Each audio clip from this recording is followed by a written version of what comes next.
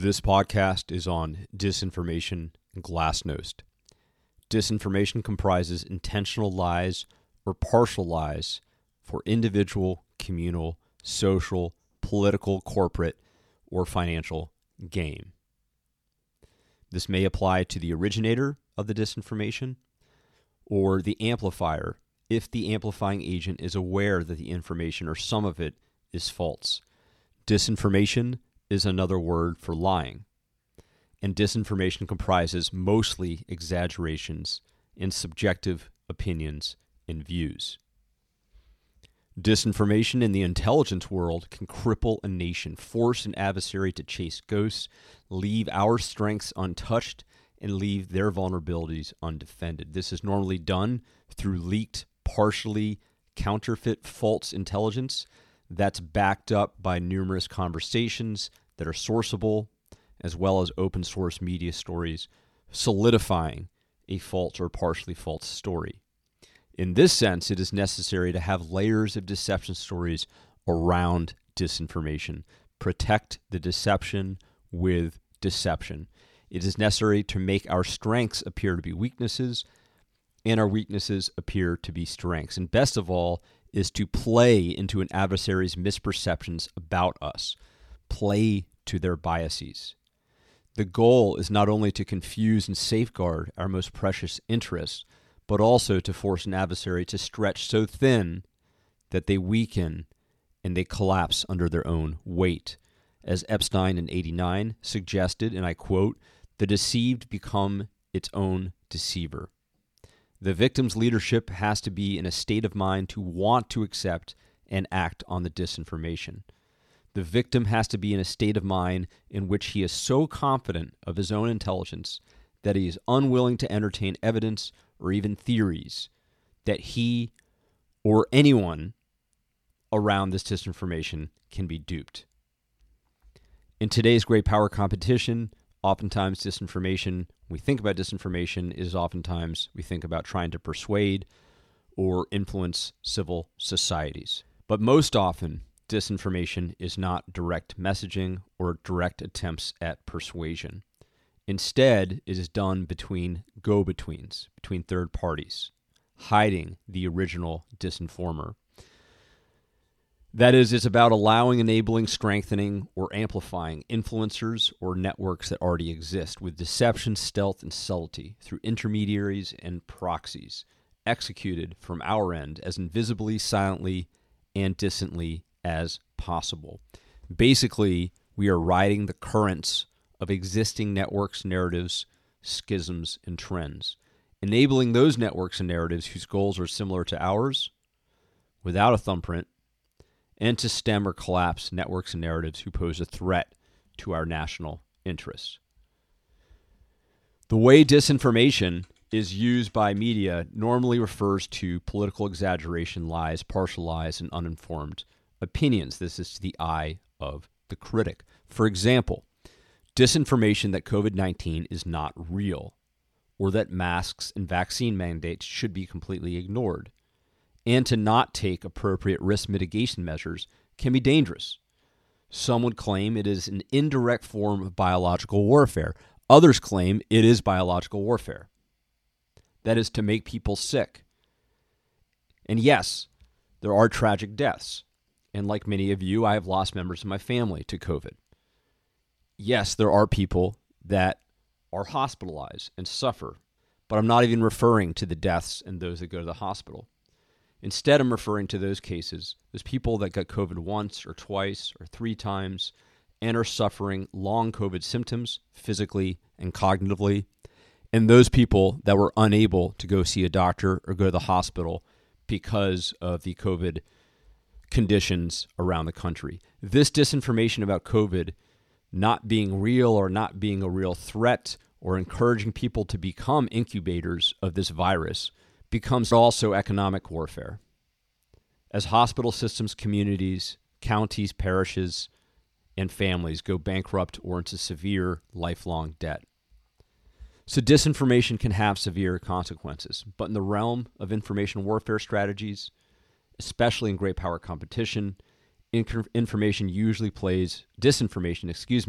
usually plays a minor tactical and technical role in larger influence campaigns.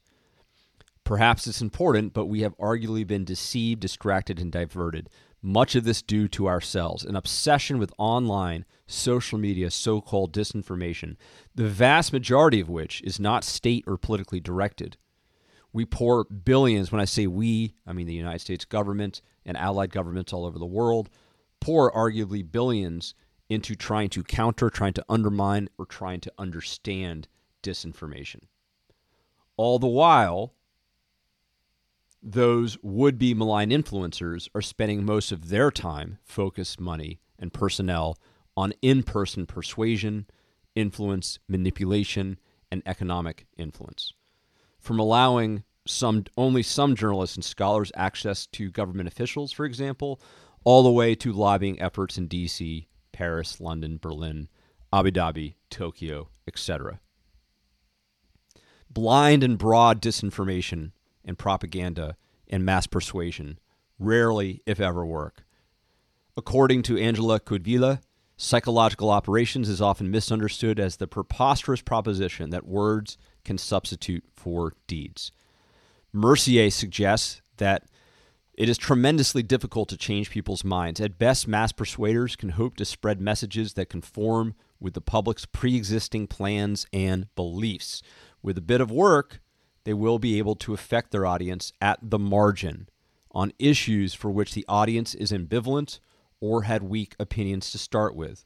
According to William Porter on persuasion, people are not like targets in a shooting gallery. And the belief in an irresistible silver bullet message is groundless. But as part of a greater influence campaign, disinformation may play a role. Now I want to look to 5 disinformation best practices, as if we are the ones conducting disinformation. Reduce the use of the target's frontal cortex. This is in line with narrative best practices. Be sure the message is easily countered, because forcing the other side to counter your message will amplify your original message, no matter what the other side does or says. Message should be short, simple, clear. They should be able to fit onto a bumper sticker, or they should be wordless memes. They should be extremely and immediately exciting, absurd, perverse, and base. Number 2 for disinformation best practices: mastery of platforms. Manipulate cancel culture. First of all, cancel culture has always existed throughout human history in all political and social wings in different forms, at different extremes, at different periods of time, using, of course, different terms besides cancel culture.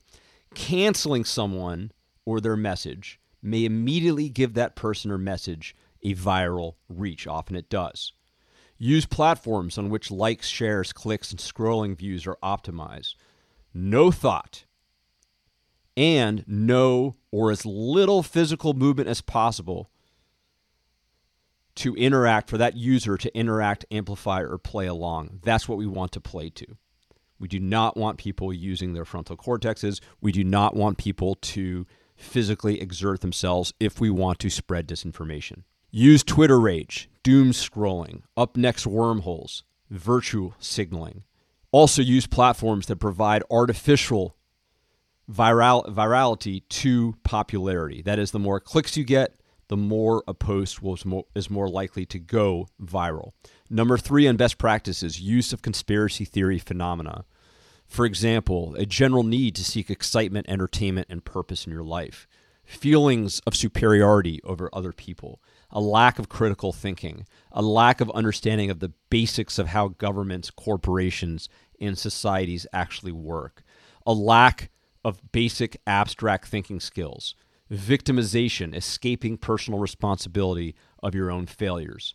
And finally, essentialism. As David Brooks says, essentialism sees the world that is complicated in our minds, have limited capacity. So we create categories to help us make sense of things. We divide the social world into type and associate traits or characteristics with each. These judgments involve simplifications and generalizations, putting people into conceptual boxes. As Brooks goes on to say, it becomes a serious problem when people begin to believe that these mental constructs reflect underlying realities. The belief that each of the groups we identify with their labels actually has an essential and immutable nature rooted in biology and in the nature of reality. Number 4, best practices: target the subconscious, play to foundational narratives, never undermine core values, confirm core worldviews at all times, and we find that the limbic system will protect or wants to protect the audience's core sense of self, their sacred values, their cognitive constructs. Number 5, also, in addition to the subconscious, also target the limbic system directly. The limbic system, unlike the way that foundational narratives are tattooed onto our subconscious, has been unchanged since well before the cognitive revolution, when clan society and Homo sapiens moved from clan society into civilizations. The limbic system is something that we're born with, whereas the subconscious is something that grows or is informed after we are born. The limbic system comprises survival instincts. To this 5th point, you want disinformation that instigates moral outrage and disgust, calls users to engage with the disinformation, make them more likely to comment and share and react. It may cause a person or a government to want to stomp out a threat as to just normal fear, that fight, flight, or freeze response. Disgust materializes as outrage. Also, under limbic system, we want to amplify influencers that are already trusted sources. And this can be done, for example, by renting accounts of trusted influencers, something that is done every day, by hacking and using accounts of trusted influencers, again, something that's done every day, and playing to the us versus them and political tribalism, perpetuate fictions of the world being black and white, a us versus them, a good versus evil. Now, I want to finish by talking about 7 phenomena that may suggest that we should not focus only or even mostly on countering disinformation with our own Glasnost campaigns, our own version of Glasnost, but perhaps look more strategically instead to collapsing influence campaigns writ large. The following 7 points is a summary of hundreds of texts. I'll do my best to summarize these 7 points.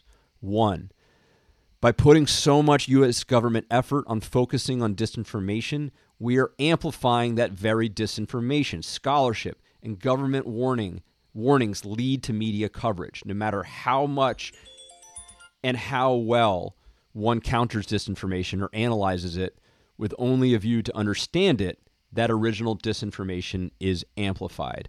As Mercier says, refuting fake news or other political falsehoods might be less useful than we would think. Even people who recognize that some of their views were mistaken did not change their underlying preferences.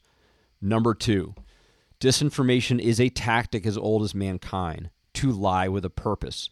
Ending disinformation is akin to ending lying and part of human nature, a good subject for philosophy, but with little practical value. Disinformation began as a tactical tool, a strategic influence, as soon as Homo sapiens organized beyond the clan, producing abstract stories with little or no basis in objective experience. Number 3, a tactic cannot be usurped. A war on disinformation is like a war on terrorism, a tactic. It's illogical and unhelpful. It may, though, be helpful to collapse an actual entity, a person, a group's efforts, a government's efforts, that is waging a malign influence campaign that may include disinformation as a tactic. 4, there is no evidence that lies spread faster than truth. This is fortune cookie insight. In fact, absurd, ridiculous, unbelievable, wild stories, whether lies or the truth, they spread quickly online and off. It has nothing to do with the accuracy of the actual story.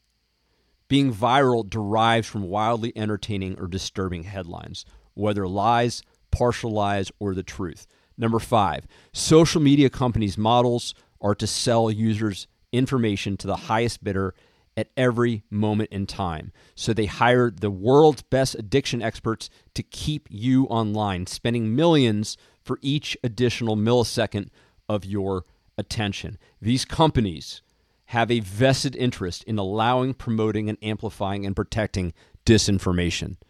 So countering it is unlikely to be effective.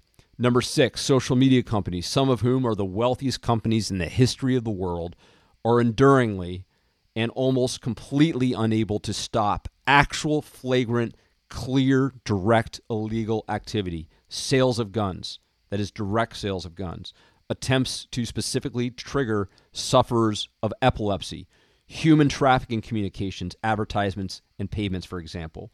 Failing to stop flagrant and direct illegal activity is a bellwether for their inability to detect the many shades and nuances of mis- and disinformation. And number 7, finally, the vast majority of disinformation is unclear on its validity and accuracy. For example, in the run-up to the U.S. involvement in World War II, the words disinformation and misinformation were used by the America First movement by Lindbergh, describing Jewish, Roosevelt, and British, and I quote, agitators and propagandists. This occurred on September 11th, 1941 in Iowa, and of course, the day before Halloween, 1941 at Madison Square Garden, with full of support from Nazis, Nazi flags, support for Hitler, speeches supporting Hitler, etc., using the word disinformation to try to undermine FDR and to try to undermine Jewish communities throughout the world. But even in a healthy democratic republic, political campaigns can be viewed as battling glasnost and disinformation campaigns, exaggeration and self-promotion that peddles in oversimplified and skewed personal attack ads, indirect amplification of third-party partial fabrication of opponents, spread of partially true rumors, and often fostering confusion and discontent to keep opposing voters home on Election Day. For example, most branding and marketing peddles in exaggerations in science, value, identity, and more. For example, popular reporting on science studies, their findings are riddled with hysteria, misdirection, fallacies, exaggeration, and seeming little effort to provide context and possible methodological weaknesses. So who is to say what is a fact, what is truth, and what should be labeled disinformation? The obvious cases may be obvious, but most cases are unclear. Labels subjective. Would even multiple independent and government agencies be trusted to decide what is valid and what is not? As Mercier says, before the internet made fake news visible for everyone to gloat at its absurdity, it could be found in the pages of specialized newspapers, such as the canards of 18th century France, with exactly the same patterns as those observed now. And if newspapers couldn't do it, word of mouth would. Each individual piece of fake news would undoubtedly reach a smaller audience that way, but more would be created.